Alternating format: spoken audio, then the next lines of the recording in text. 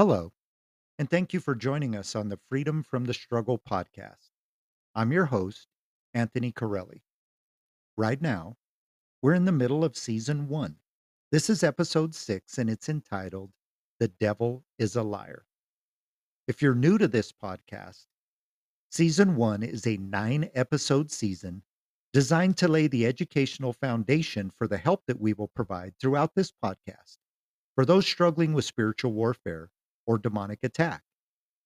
If you're somebody who is struggling with spiritual warfare and you'd like to reach out to us, you could find us via email at Anthony at thestruggleseries.com. Again, that's Anthony, common spelling, at thestruggleseries.com. I promise you we will read through every email and we will get back with you. Now let's jump into the podcast. But before we get too deep, let me give a little disclaimer. As you've listened throughout this podcast, you know that I'm somebody who likes to challenge belief systems. And the reason I like to do that is because I believe that we can't truly learn unless we're willing to step outside of what we already know or what we already think we know. And so, what I want you to do is approach this topic with fresh eyes, fresh ears. Make this a fresh learning, if you will, because it's important to know how the devil and his demons approach us, how they interact with us, how they deceive us. And so, what I want to do is ask you to kind of erase or maybe even put to the side what you think you know. And let's kind of jump in because it's important to know the enemy that we're dealing with. And so let's jump in. And I think the best way to do that is to start at the very beginning. So what we're going to do is we're going to go to Genesis chapter 3 and we're going to jump into a story about a serpent in a garden. And I think this is the best place for us to start because it's the beginning of how Satan interacted with people and how it all went downhill from there. So I'm reading from the English Standard Version of the Bible, and we're going to start in verse 1 of Genesis chapter 3.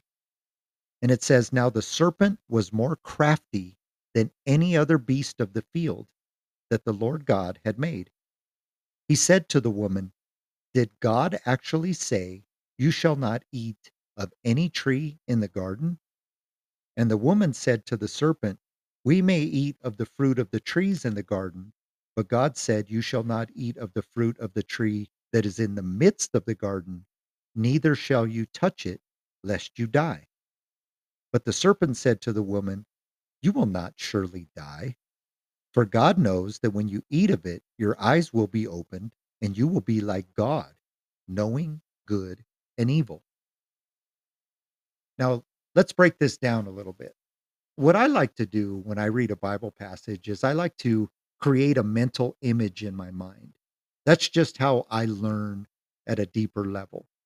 So, what I want to challenge you or ask you to do is create a garden in your mind, but not just any garden, a paradise, a beautiful kind of ecosystem where the trees are beautiful and the colors are vivid and the sounds are just mesmerizing.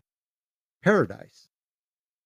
And I want you to picture a woman sitting there doing maybe sitting on a log or doing whatever she does, and a serpent approaches her. Now, we've been taught that the serpent was a snake, and maybe it was, maybe it wasn't. But in our minds, let's make it a snake. And a snake slithers in and he raises up and begins to speak.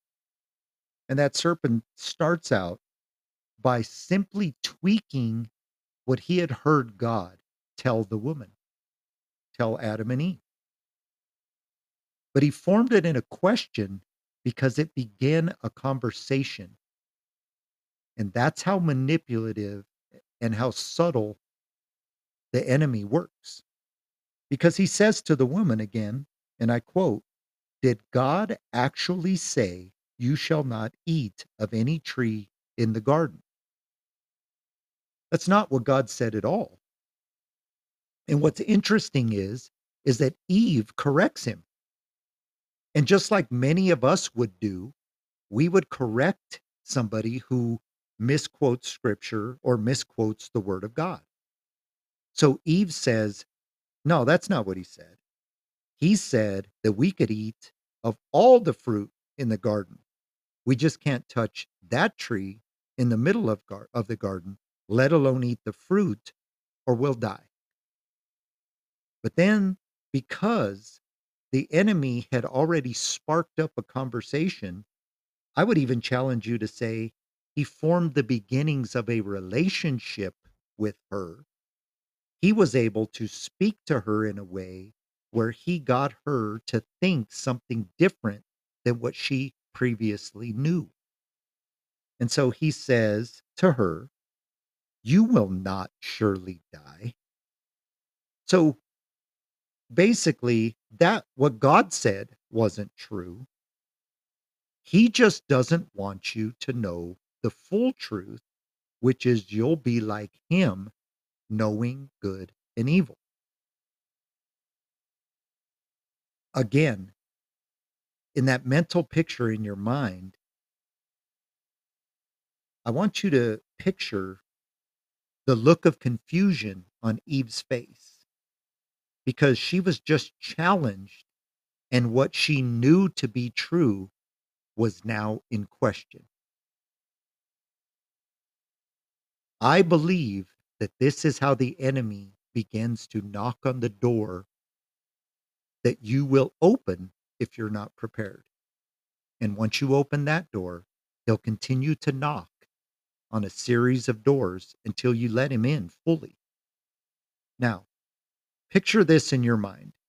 And if you're a Christian or somebody who professes to be a Christian, you have probably been approached either at your doorstep or somewhere out in public where somebody of a different faith will come to you and they will challenge you with scripture. They may come to you and say, do you have a Bible? Do you read it? What does it say in passage so and so? And when you quote that passage, they'll say, but do you realize that that's in contradiction to this passage?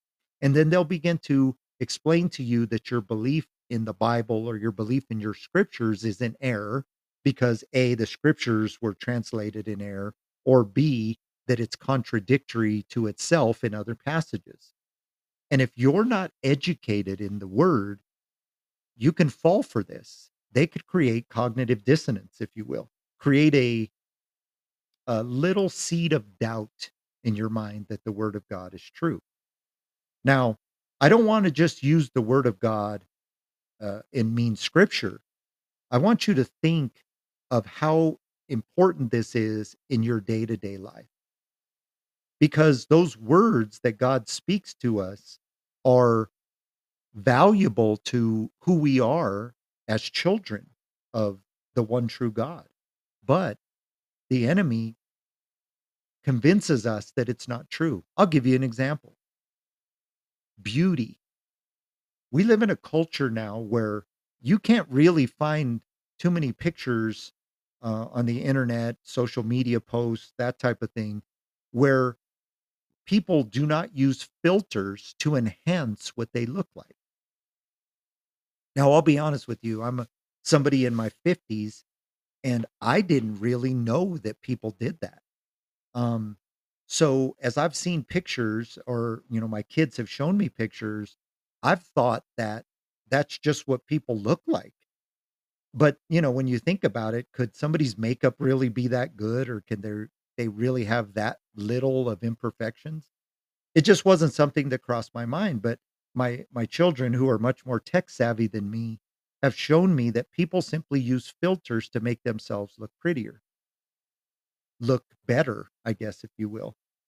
But that's very contradictory to the scriptures that basically allude to the fact that God designed you exactly the way he wanted you to be, that you are fearfully and wonderfully made, that before he even formed you in the womb, he knew you. He set you apart to be different, to be what he wanted you to be. And so you can see how the enemy uses little lies, little subtleties that you're not pretty enough, or you're not good enough, or you're not thin enough, or heavy enough, or whatever voices you hear to contradict that God loves you the way you are, that He created you the way you are. Now, I always jokingly use this example because there's some truth to it, but I'm somebody who is bald. I shave my head, but trust me, if I didn't, I would be one of those guys that just kind of has hair around the sides and then like one little spot, like right in the middle, just above my forehead. So it kind of looks like a cul-de-sac on my head. Now, I think it's better to just shave it completely because if not, I kind of look like a clown. So, what the reason I bring that up is because there is absolutely a time in my life where in the 80s, where, all of us 80s kids were in our prime and we had full heads of long hair. Mine was long, curly hair, thick, curly hair. And somewhere in my late 20s, it decided to start leaving and left pretty quickly. That was a big blow to me.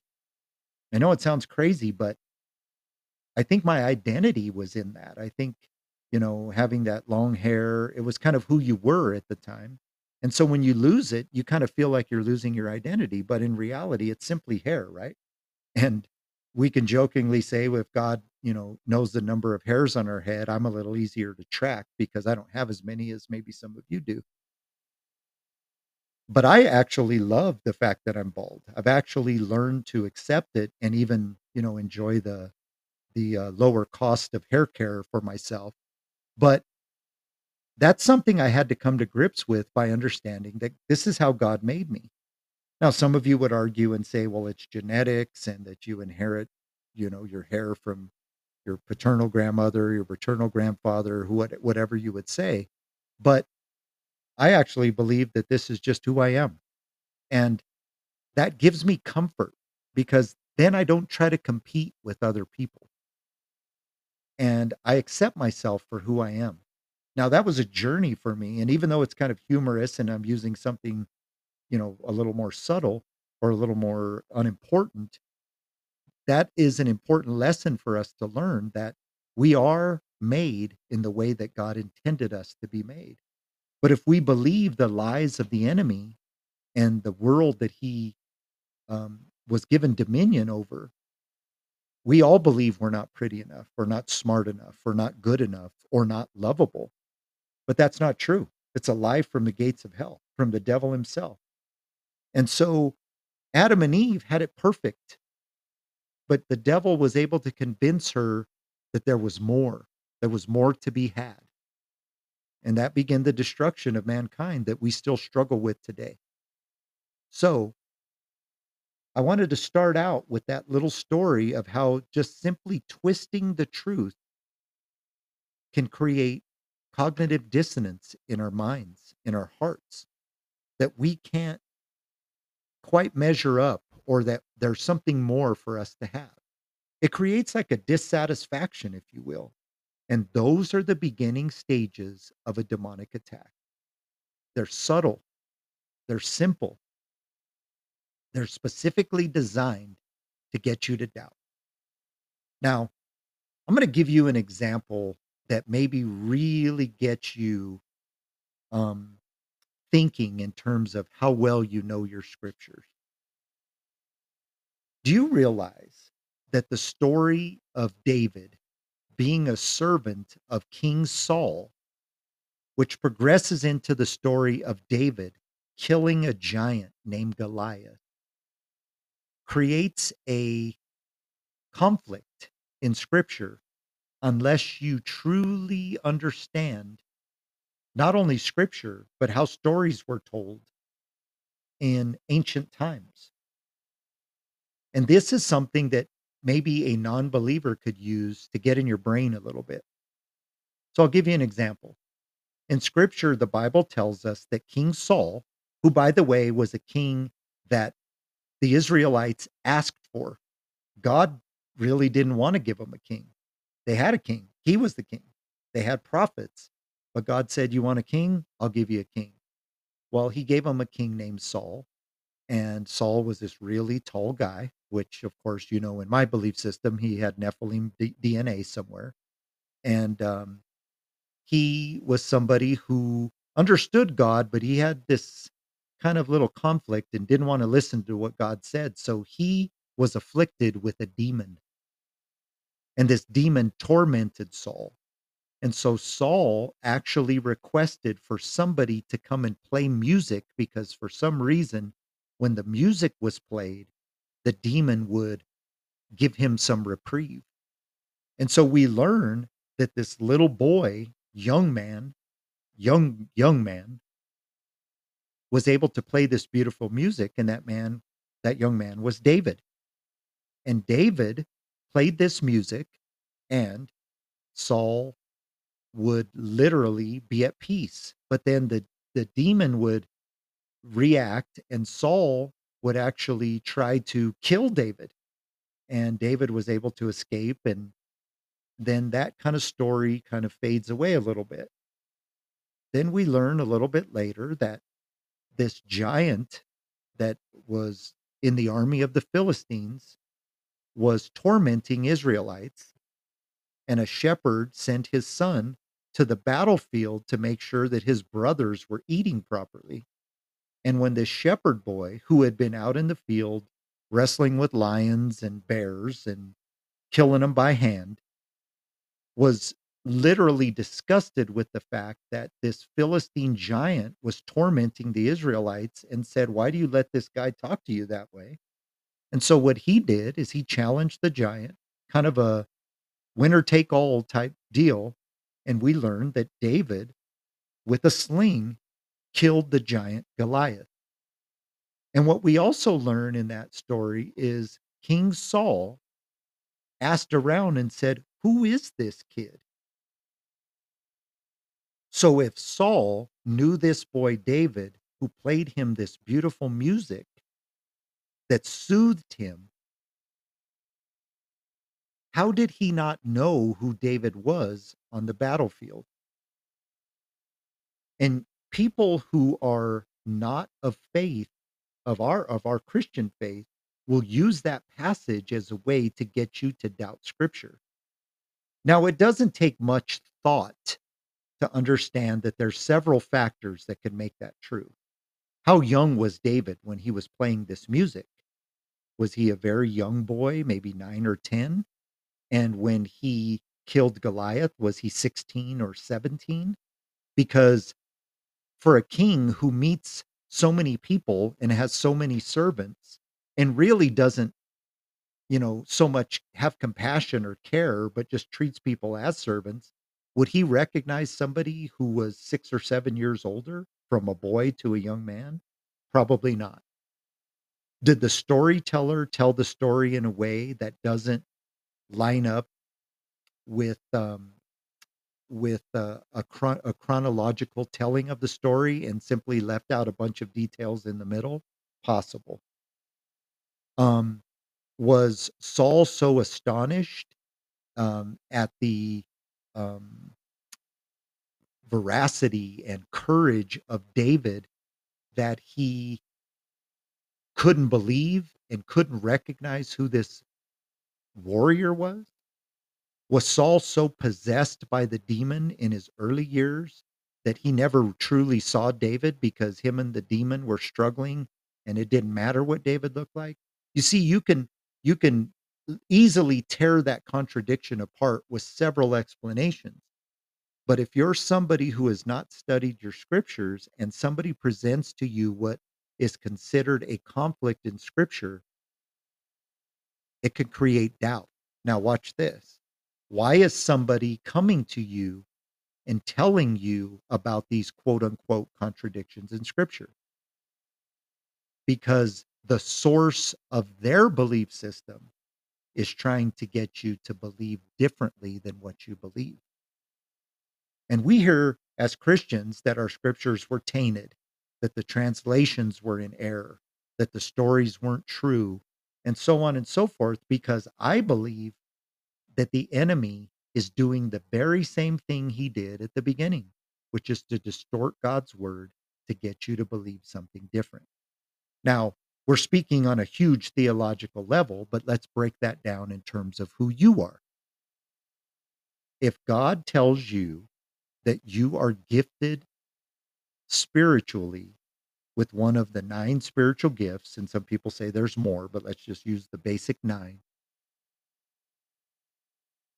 If God tells you that these spiritual gifts exist and you believe that you are gifted in a certain way, wouldn't it be convenient if the devil could convince you that those gifts don't exist or that you are not gifted in that way?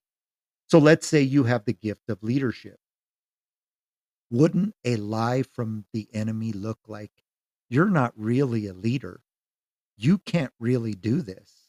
You're not really equipped for this. You don't seem to be a very good leader. You really blew that assignment and your whole team struggled because of it. You see how easy that would make you start to doubt who you are in Christ. Now, let's break this down even deeper for the purposes of this podcast. If you are a teenager who goes to school and you feel lonely, you feel like you don't fit in my belief system, that might make you a target. I would say it will make you a target because what voices in your head are telling you you're fine just the way you are? You're not understood by the world, which is a good thing, not a bad thing sometimes, most of the time. And of course, if your mother or your father tell you you're just fine, those aren't the voices you want to hear. But are people filling you with encouraging scriptures, encouragement um, that you could sink your teeth into? Well, if they are, that simply means that the enemy would step up their game to start to point out specific instances that contradict any good messaging that you're hearing. And that would be maybe step one. And once they've convinced you that you're not good enough, then step two may start to look like negative self talk that uh, therapists would say negative self talk. You really are not good enough. Why are you here? Nobody is ever going to love you.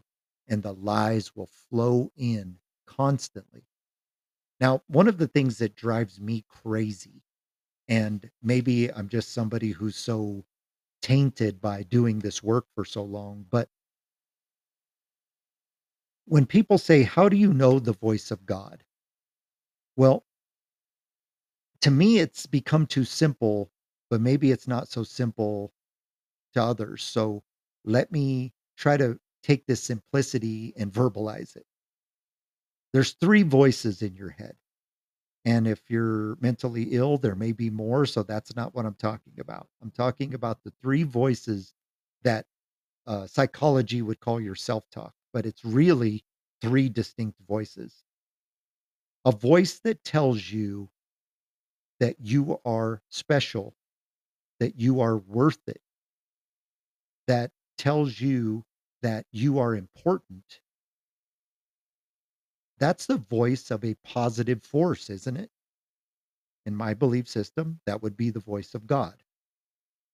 A voice that tells you you're worthless, you're unlovable, you're nobody. Nobody's ever going to accept you. That's a voice of the enemy. That's a negative force, right? And a voice that's telling you, who do I believe? Which voice do I believe? Well, that's you. Now, you may be able to argue with me within the subtleties of those voices, but if you take every conversation that's in doubt and take yourself out and simply look at the three voices from an objective view, you'll quickly see who's talking to you. Now, I'm going to dig a little deep and ruffle some feathers here, but I'm going to be honest with you like I promised you I would. Some of the most negative voices you will hear, some of the most damaging voices you will hear come from Christians, come from misinformed, angry Christians. And that's one of those things that I think you can hear the conviction in my voice because I've dealt with this lie that's been told so often and watched the fruits of it down the road with people who have given up because Christians have misrepresented God. Drives me crazy, to be honest, because it's not true. So I'm going to tell you the truth. God loves you. He desires to spend eternity with you. He adores you. He is not mad at you. That same God cannot live in the presence of sin. He's too good. It's contrary to his being. And the dilemma that sin coming into the world created a broken heart in him. But he loved you enough not to write you off, not to label you as damaged goods. He loved you so much that he sent the solution, not a solution, the solution. He sent Jesus to die in your place because only perfection can dwell with him in heaven. And no offense, but none of us are perfect. And so the only way we can get there is by putting on the righteousness of Jesus like a cloak, like a garment. And so Jesus died for all of us. But we live in a world where Christians from the pulpit, from the pews, from interactions with others, Christians will label you as a sinner and treat you as a pariah, as a leper. And that is not Christianity. That is not the heart of God. Why would God send a savior to die for you so that you could dwell in a community of believers who are constantly picking apart your every behavior? It doesn't make sense. And if you've listened to this podcast, you've heard me say that I am constantly being accused of not pointing out sin or being too light on sin. Let me explain this loud and clear. I am a sinner saved by grace, and so is every other Christian. The lie that these angry, militant, religious Christians believe is that they are better than you. And where do I get this from? This is simple. This is ABCs of Scripture. Who did Jesus condemn? Read your scriptures. I challenge you. Who did Jesus condemn?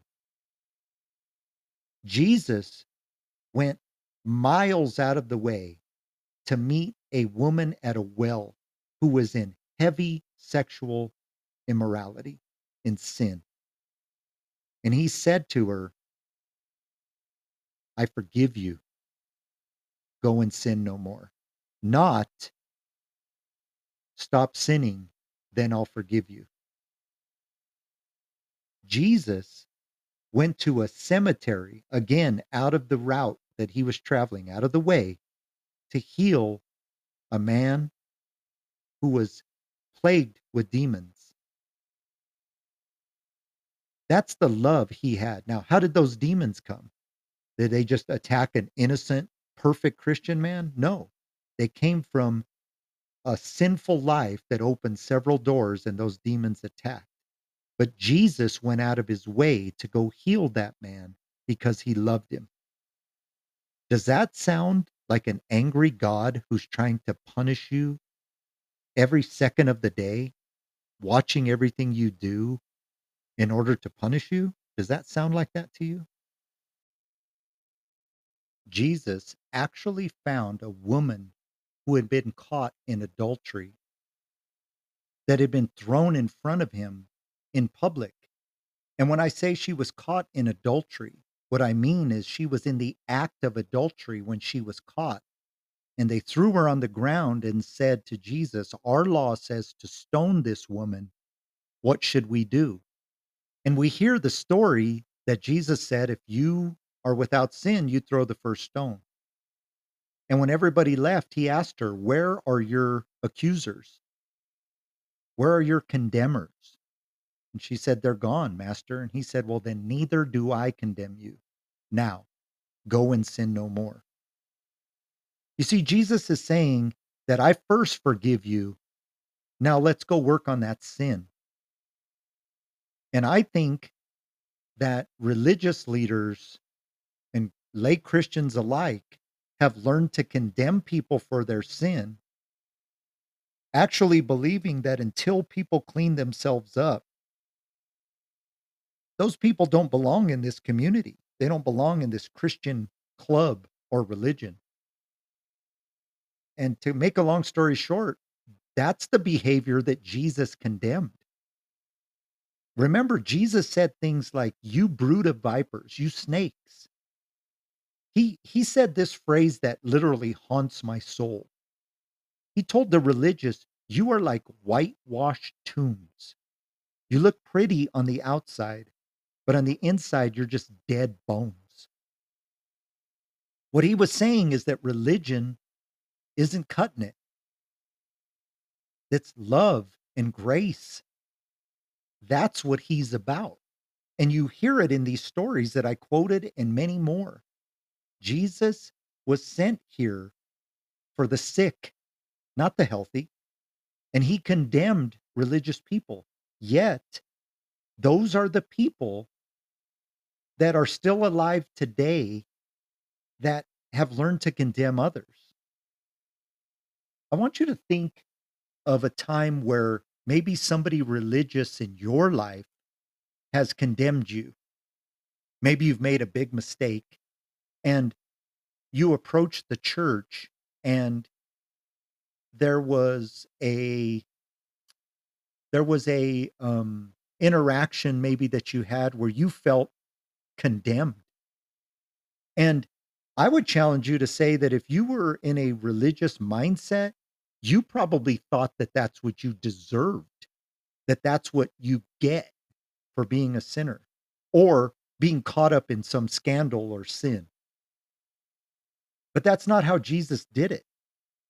He first interacted, he first created relationship, and then he encouraged them to change their lives.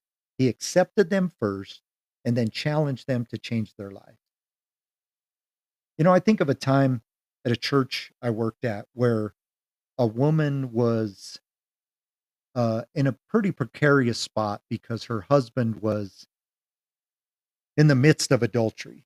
He was in the midst of you know, uh, what would be considered a big sinful time of his life where he actually brought his new girlfriend to the church where his wife was on the worship team.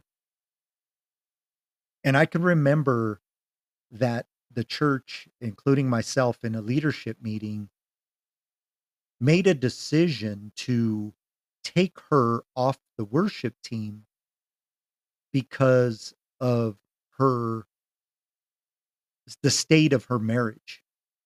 Now, I, as the church rebel that I was not a fan of this decision. As a matter of fact, I opposed it. But because religion says things like you can't be in a position of leadership when you're in the midst of a divorce or you're in the midst of a sin. And, you know, I get that to some extent, but this woman wasn't the one that was in sin. She was the one that was a victim of the sin. Am I saying she was perfect? Of course not. I don't know her part in the divorce even to this day. But what I do know is that's what religion would do. You know what they didn't do? They didn't love on her. Now, I did my best to do so, and I probably wasn't that great at it myself, but I at least reached out because I knew it was wrong. I knew it was wrong in my heart because what you did is you took her out of her support system. You see, that worship team was a place for her. Remember, God creates us for a purpose. That woman was created to sing and to be a musician, and she found like-minded people who loved that. So that wasn't just a worship team that delivered music on the Sundays for the service. That worship team was a group to her. They were a church within a church to her. And by removing her from that team for quote unquote a period of time until, her life can get back on track, you actually removed her from her support system. That's one of those stories that drives me crazy to this day because those people in that church thought they were right and that I was wrong for opposing it. But I hated the decision.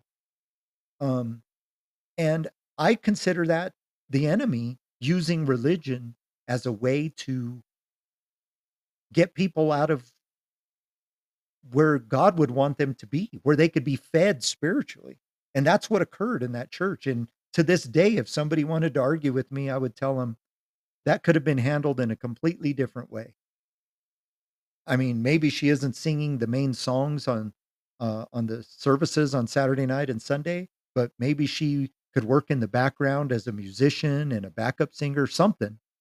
But you can't tell me that removing her from her element where she was gonna find the help that she needed through her divorce, you took that from her. And that's what religion will do. You twist the truth. You twist what the Bible says. You twist what um, God said, and people will start to not believe what God intended. And what a great trick of the enemy, just like in Genesis chapter 3. I'm going to tell you a story of a case that I worked that is probably one of the most severe cases I've ever worked. And this was a story of a young lady who was brought to me by her family. She was about 14 years old when she started to have some trouble. Her family was very religious, and I would say, decent people in and of themselves, but very much from a religious kind of framework in terms of their Christianity. They did everything they could to limit their children's behaviors, what they can watch, what they can do, where they could go. And I'm not saying in and of itself that's a bad thing. Of course, the opposite is that parents let their kids do whatever they want with no discipline. That's going to create trouble. But sometimes having your foot on the throat of people could also create damage. And that's what happened here. So, um, this family was not very accepting of their daughter's eccentricities, her kind of different way she looked at the world, very artistic, very, kind of a free spirit, maybe the world would call her. But she was a good person from what I understand. So what happened is these people, through trying their best, and I believe loved their daughter, created a conflict because the enemy was able to come to her and lie to her and say, your parents love you, but they never really accept who you are. And this God, all he wants to do is like watch your every move and control your every behavior. And your parents don't really love you unless you behave the way they want you to behave. You see how the truth gets twisted a little bit? And the father would go on to tell me that one of the things that he learned through this process that really bothered him is that his daughter tried to approach him and say, like, I feel like I'm only accepted when I'm doing everything exactly right. And of course, his response was, I'm trying to discipline you, and you're trying to make this about me. This is not about my behavior. This is about your behavior. And so that was one of the lies that the devil used because she didn't feel that her dad loved her. She feel that the only acceptance she was gonna get was through perfection, and so all she had to do was decide to not be perfect and not care what her parents thought. And by the time she was 16 years old, the family was experiencing what, psychology or parapsychology, excuse me, would call, like, a poltergeist type of activity where objects were moving. In my belief system, I believe that's just demons that have a lot of power that are acting freely within the house to kind of tear apart the family and to definitely gain possession of this girl, which they did. And so the girl was actually taken to a psychologist for some help, and that psychologist is actually the one that put the family in touch with me. And by the way, the psychologist was somebody who had mocked me for my belief systems because as a counselor and a pastor that I was competing in opposite directions for helping people because you either believe in psychology or spirituality but not both. But once she saw some evidence of demonic possession, she called me. So long story short, we were able to go and help the family, but it was a difficult task because the daughter was possessed heavily.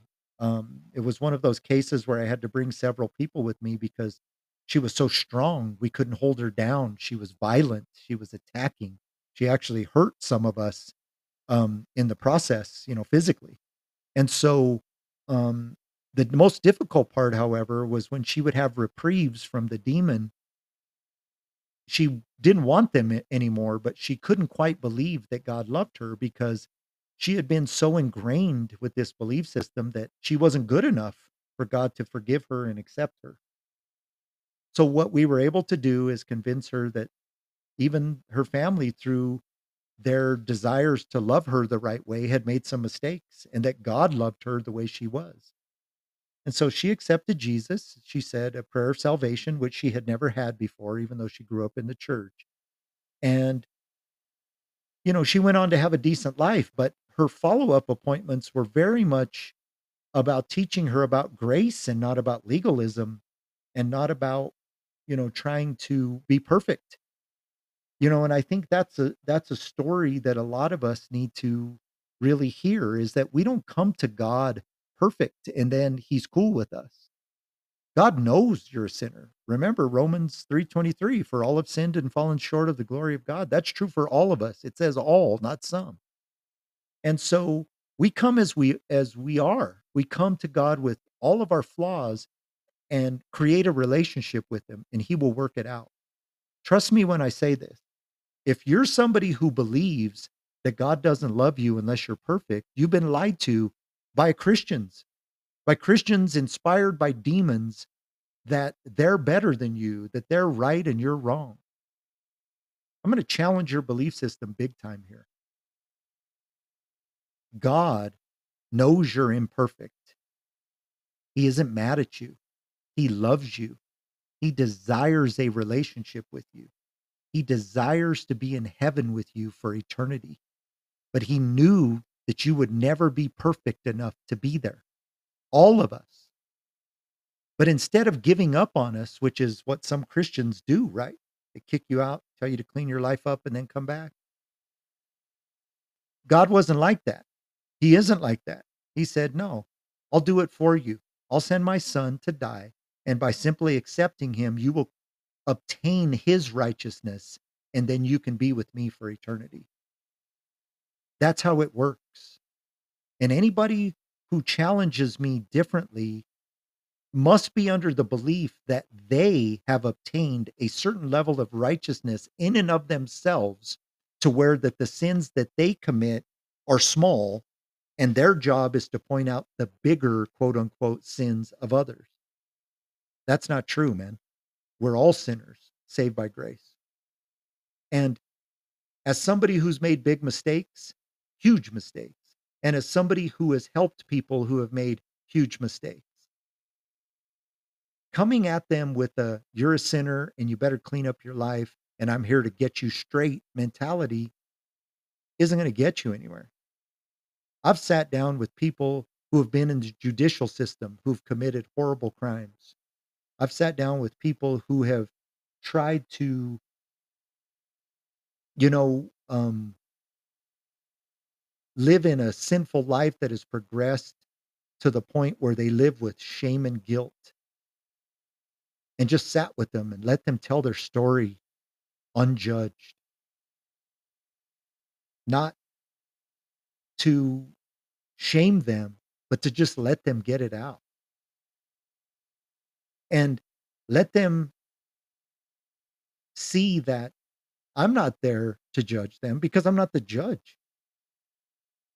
That would be like me going to trial for a crime before I actually went to the judge to be on trial for the crime. That's how Christians approach sinners sometimes.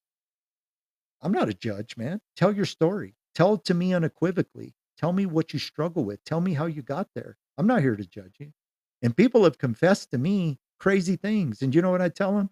Yeah, I get it. I've been there. I've done that. Oh, yeah. You think that's bad? I've done this. And when they see that we're in this together, they they feel accepted. And when you take them to a Jesus in the Bible that had that same mentality, think of this guy, Nicodemus. Think of this guy who was a religious leader, but somehow he kind of knew that Jesus was not the bad guy. And he tried to basically um, create a argument with the religious leaders that Jesus isn't a bad guy and how he was such a small voice in the midst of these religious leaders who were trying to punish this sinful, quote unquote, man named Jesus, who was challenging their authority. Be somebody who's different, be somebody who swims upstream, because I'm telling you, helping people with a heavy hand doesn't work. It didn't work for me, and it definitely won't work for most people. And even if it does work in the short term, in the long term, all you've done is created a standard of perfection that nobody can meet. I'm going to break your heart. None of us are perfect. I've heard pastors from the pulpit say things like, "We preach about sin in this church. And if you're a sinner, you better get right." And I'm just sitting there going, start out with yours, man. Lead by example. Tell us what you struggle with. Tell us where your sin lies. And I'll bet you what will happen is that your church will feel comfortable sharing theirs with you, sharing theirs within the church community. But if your church is designed that we're all perfect, and if you're going to get into our club, you got to meet this standard, you've created your own religion. Don't add Christ's name to that. That's your religion. And if you're listening to me and you've believed that lie, it's a lie. Jesus loves you. He died for you. This is relevant because I tell you that in the midst of every story of possession, demonic attack that I have dealt with, it starts out here. It starts out with the belief that somebody didn't believe that Jesus loved them and that they weren't good enough for him. That's the first subtle lie that the enemy will say. He'll twist the words, just like in Genesis. Your God's withholding something from you. He's not telling you the truth. You have been taught about a Jesus that isn't real. The real Jesus was humble, a servant. And the only time he got mad was when religion was in full force. He turned tables because religion had turned the temple into a mockery. He chewed out religious leaders who were better in their minds than everybody else. As a matter of fact, why did they hate Jesus? Because he was preaching a different message than what they were preaching. But that veil in the temple was torn when Jesus died. So we have access to Jesus. We don't need a priest. We don't need a religious leader. We can go right to Jesus and get the answers from him. And so you create a relationship with Jesus, you begin to create a barrier against the demons that are attacking you. You shy away from a relationship with Jesus from your own accord or because you were wounded by others. You open yourself up to demonic attack. What I want to do now is read a passage from my second book called The Sacrifice, because I want to demonstrate how demons interact with us, how they work. Now, if you're not familiar, I have a book series. It's called the Struggle series. Book one is called The Struggle. The second one is called The Sacrifice. This excerpt will be from the second book, The Sacrifice. You can find these on Amazon or Barnes and Noble or wherever you buy books. Um, and book 3 is actually at the publisher. We're working to get that out. So this passage is, I'll explain it out a little bit. So Anthony, the person who has been sent to this family for deliverance ministry, has got the family to a certain stage within their deliverance, but he has an interaction with the demon, and this demon was even able to manipulate him. And so the demon is going back to the other demons to have a conversation about humans. And so this is the demon speaking to other demons in the story to explain to them how they work. And it starts here. These stupid humans are no match for our superior intelligence. They think they understand our plan, but they do not. The holy man, Anthony Corelli, has sent Lamia away. He has no idea that I'm in control of these humans. I worked hard to entice them for decades. They belong to me. I spoke with the holy man last night. His God protects him, yet he is still blind. He walks around telling everyone that we do not haunt houses. He tells them that we haunt people. I told him I already have a new house to occupy, and he didn't get it. He thinks it was Lamia who spoke with him last night. He doesn't know it is I who has orchestrated this master plan. I purposely selected each person, each couple. I subtly lured them to pursue their desires. I was there for every step of their demise. I was there to encourage them to turn from their traditional religion. I sparked their curiosity in the occult. Each of you played a key role in steering them in my direction. I helped them to overcome their doubts about magic and sorcery. I convinced them to summon us one by one. These simple humans gave us permission to infiltrate their lives. I spoke with them in their minds. I manipulated them in their dreams. I encouraged them to go farther. I led them to believe that the whole thing was their idea. Once their cult was established, I inspired their little neighborhood. They loved the idea because of their sexual desires had already taken over. I have destroyed the lives of those that tried to leave. I have groomed the new couples to occupy the main house. They have no idea how insidious we can be. It is their choice to sin, but we lead them too easily. Now, in that section of the book, it's coming towards the conclusion, and I inserted that into the chapter because, and throughout my books, I want to create a picture in your head of how demons work. Because in the spirit world, that's exactly how they work. They collaborate. There is a global scheme set in the world right now, I believe, to bring on the Antichrist in the end of times. Now, that's beyond this podcast, maybe, or at least for this episode, but that trickles down to each and every one of us. How would they deceive us to get us away from the love of God?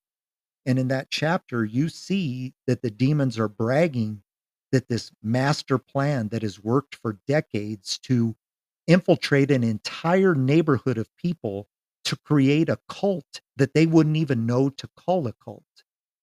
It was a group of people that got together for a common purpose and didn't realize they had strayed from God. And so the demon is bragging on how he did it and how he taught them to step away from traditional faith to occult practices, which had led them to summon more and more demons. And those demons that have been summoned are meeting at this particular time and place in the story to gloat, to discuss the next steps of the plan. And that is how demons work. And that's what they do for you. They collaborate, they're competing with God for your soul. They want to destroy you. And if they can't take away your place in heaven, your name written in the book of life, they can still destroy your life here. They could still make you ineffective. They can still cause you to doubt. They can still cause you to turn from God and his blessings and begin to accept the curses um, of your life, the ones that were put on you and the ones that you put on yourself. Because people will accuse me of not pointing out sin, but I'm not interested in the sins you've committed. I'm interested in you getting out of a life of sin because you're creating the natural consequences of that sin. And thank God that he filters those natural consequences. Because remember, the Bible says in Romans that the wages of sin is death. Do you know what that means? That means if you commit a sin, you should die. That's your punishment. But because God filters it and gives us chance after chance, my desire is to teach you about the love and grace of Jesus Christ and the benefits of having a relationship with him. And as you build that relationship, the sinful behaviors will begin to subside, not because you're punished or not because religious people are pointing them out, but because when you understand love and grace, you don't want to sin against the person who saved your soul. And so if I'm gonna point out sin, it's to tell you that that's not the right way to do it because it's gonna bring consequences to your life. And those consequences will also tear you down. It's a cycle. And so one of the things that you have to do when you are in a deliverance ministry uh, session or you're being delivered from a demon is you have to learn to forgive yourself. You have to learn to quit believing the lie that you're not forgivable. The Bible can tell you that your sins are as far as the east is from the west, that Jesus has washed you white as snow, but you have to believe that. You can't just say that that's a phrase that you've heard, you have to believe it. I stand here as a flawed man who's probably made 5,000 mistakes already today, and it's not even 1 o'clock in the afternoon. But I also stand as a person who is forgiven, a person who was so loved by God that he would send his son to die because he knew how many mistakes I would make. I'm forgiven, and I've done things that people may not forgive me of, but God forgives me, and that's the place to start. Because then I can live a life today forward that was better than the one I lived yesterday. And eventually I get to a place where I hear the voice of God louder and clearer. And I hear the voice of the enemy and I know to stay away from it. And the voice of myself in my head gravitates towards God's voice and not the other voice. But that's a day-to-day struggle. That's an hour-to-hour struggle. But when I can forgive myself and understand that God has forgiven me, the devil begins to lose his foothold. He begins to learn that, I'm somebody who's choosing God's voice and not his. And there might be attacks here and there, but his efforts begin to move to different places into different schemes because I want to make myself where I'm not worth his time, if that makes sense. So as we look to wrap up, I want to kind of give you a concept, and it's a concept of grace. And this is something that's debated in churches so often, but I'm going to just try to make it simple because everybody who's delivered from a evil spirit or demonic spirit has to understand the concept of grace. Now, I've heard it defined that grace is getting something we don't deserve. It's a free gift. In Greek, the word charis means free or free gift. Um, it is literally something that you didn't deserve, but you got anyway. And then I've heard it defined that mercy is not getting what you do deserve, which is why we always desire the grace and mercy of God because we want Him to not give me what I do deserve and give me things that I don't deserve as a gift or a blessing. Now, why is this important? Because throughout human history, human beings have been led to believe that God's grace is not sufficient. God gave Adam and Eve the perfect paradise to live in, but the enemy was able to say that that wasn't quite good enough. Grace is immense. Grace is deep. Grace is all encompassing. It saturates you when you understand it, which is why the enemy fights so hard against it, which is why religious people want to talk more about sin than they do about grace. And I'm going to tell you why. Because grace is offensive. Grace, in and of itself, sparks a nerve in people who don't understand it. Imagine you're somebody who, through a series of choices, decide to take the life of a human being. Maybe what humans would consider the ultimate sin, right? Definitely, the victim can't, go on to live the rest of their life. They're they're deceased. Now imagine the family of that deceased person. It's really unfathomable that they would just simply go, "You know what? It happens. I forgive you." I don't think anybody on planet Earth would expect them to behave that way. But what happens is that we get to a place where we now become judges of a situation that we're not really involved in. And so we as a society say the justice system isn't enough. The family's grief isn't enough. I'm going to join in on that and I'm going to dish out my level of punishment towards that person. So we begin to have animosity. And if we get a chance to speak publicly, we lash out at that person. Some people will even go to court hearings and, speak for society in terms of, you know, showing a disdain for this murderer, quote unquote. I mean, understandable, right? That's the human condition. But you want to offend people, tell them the truth. Doesn't matter what you think of this person. If that person reaches out to God and humbly asks, authentically asks for forgiveness, they will be granted that forgiveness. Think about that. Do you think the family of that person wants to hear that? Of course they don't. But that's the truth. That's how offensive grace could be. Why is that important to the scope of this podcast? Because the enemy will convince you that the things you've done are not forgivable, that you're not lovable, that you are washed up, that you're not worth it anymore. But that's not true. It's not true at all. Grace is for all of us. If grace was the ocean, dive in.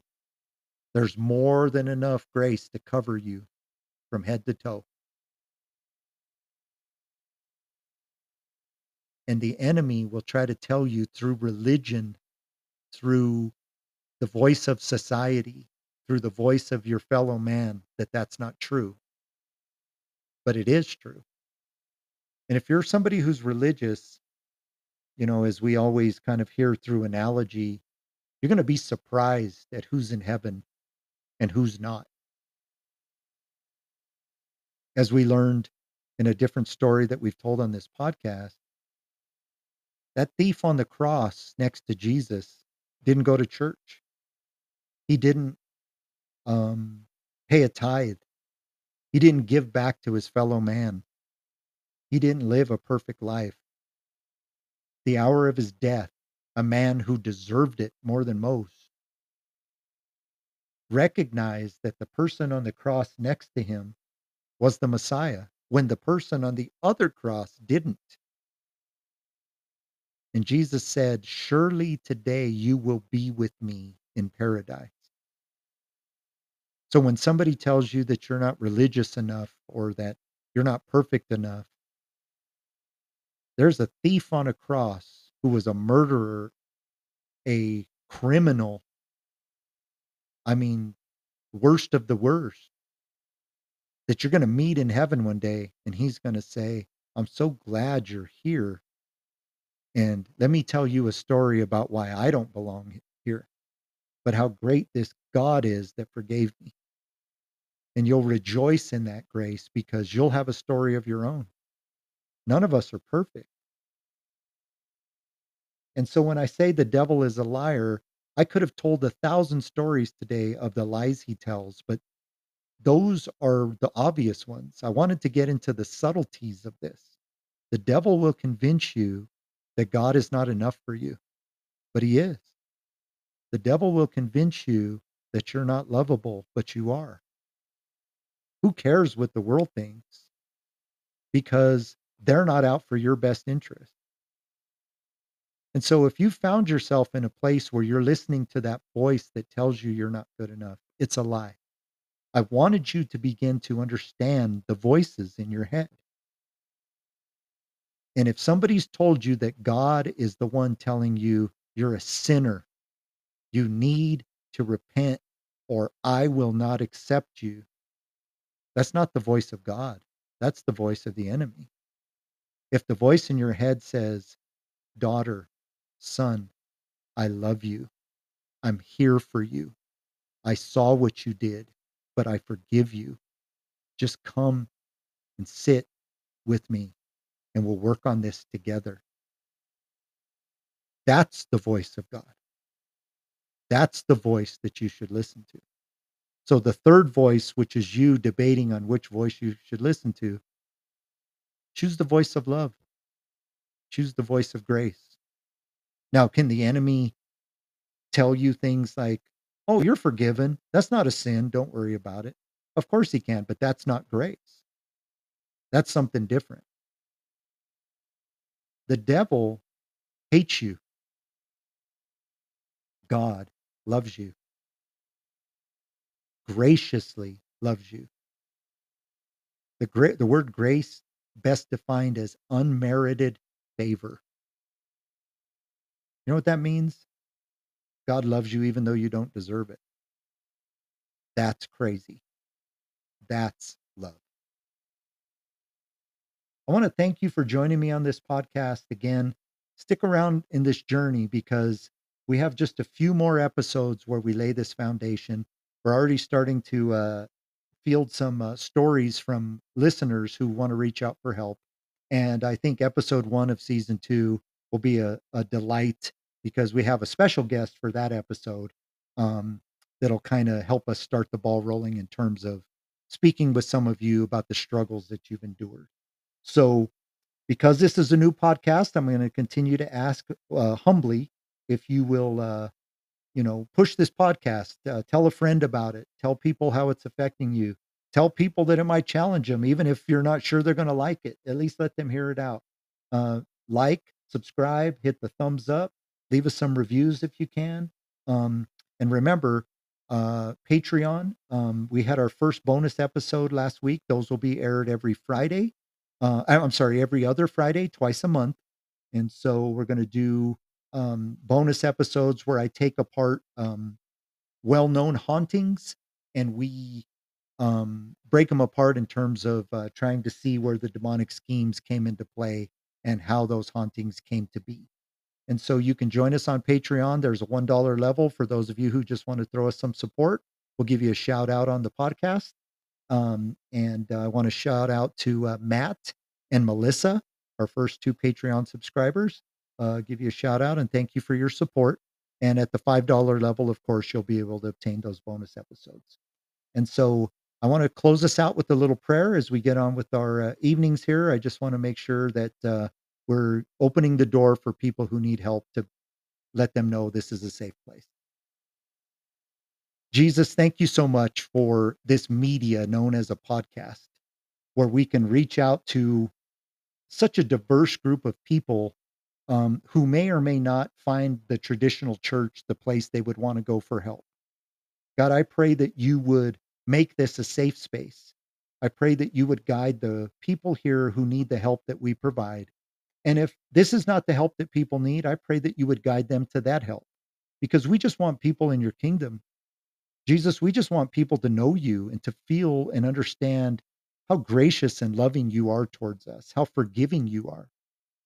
And not only that, God, but you're a God that will teach us how to forgive ourselves, how to understand just how much you love us, that you were somebody who would literally send your son to die for us, God. And so let us just know that as the truth and learn to discern the voices in our head in a way that makes you evident and clear to us.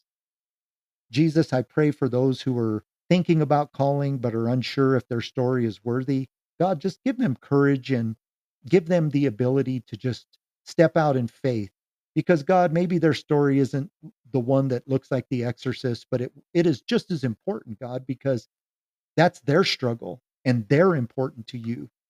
So, God, I pray that those people would reach out in faith and that we would meet them in that faith and be ambassadors for you, God. I just pray that you would help me to be a teacher that communicates well with people, that you're a loving God, and that I'm not a religious person trying to judge. I pray that through my flaws, that you would still work through me in that.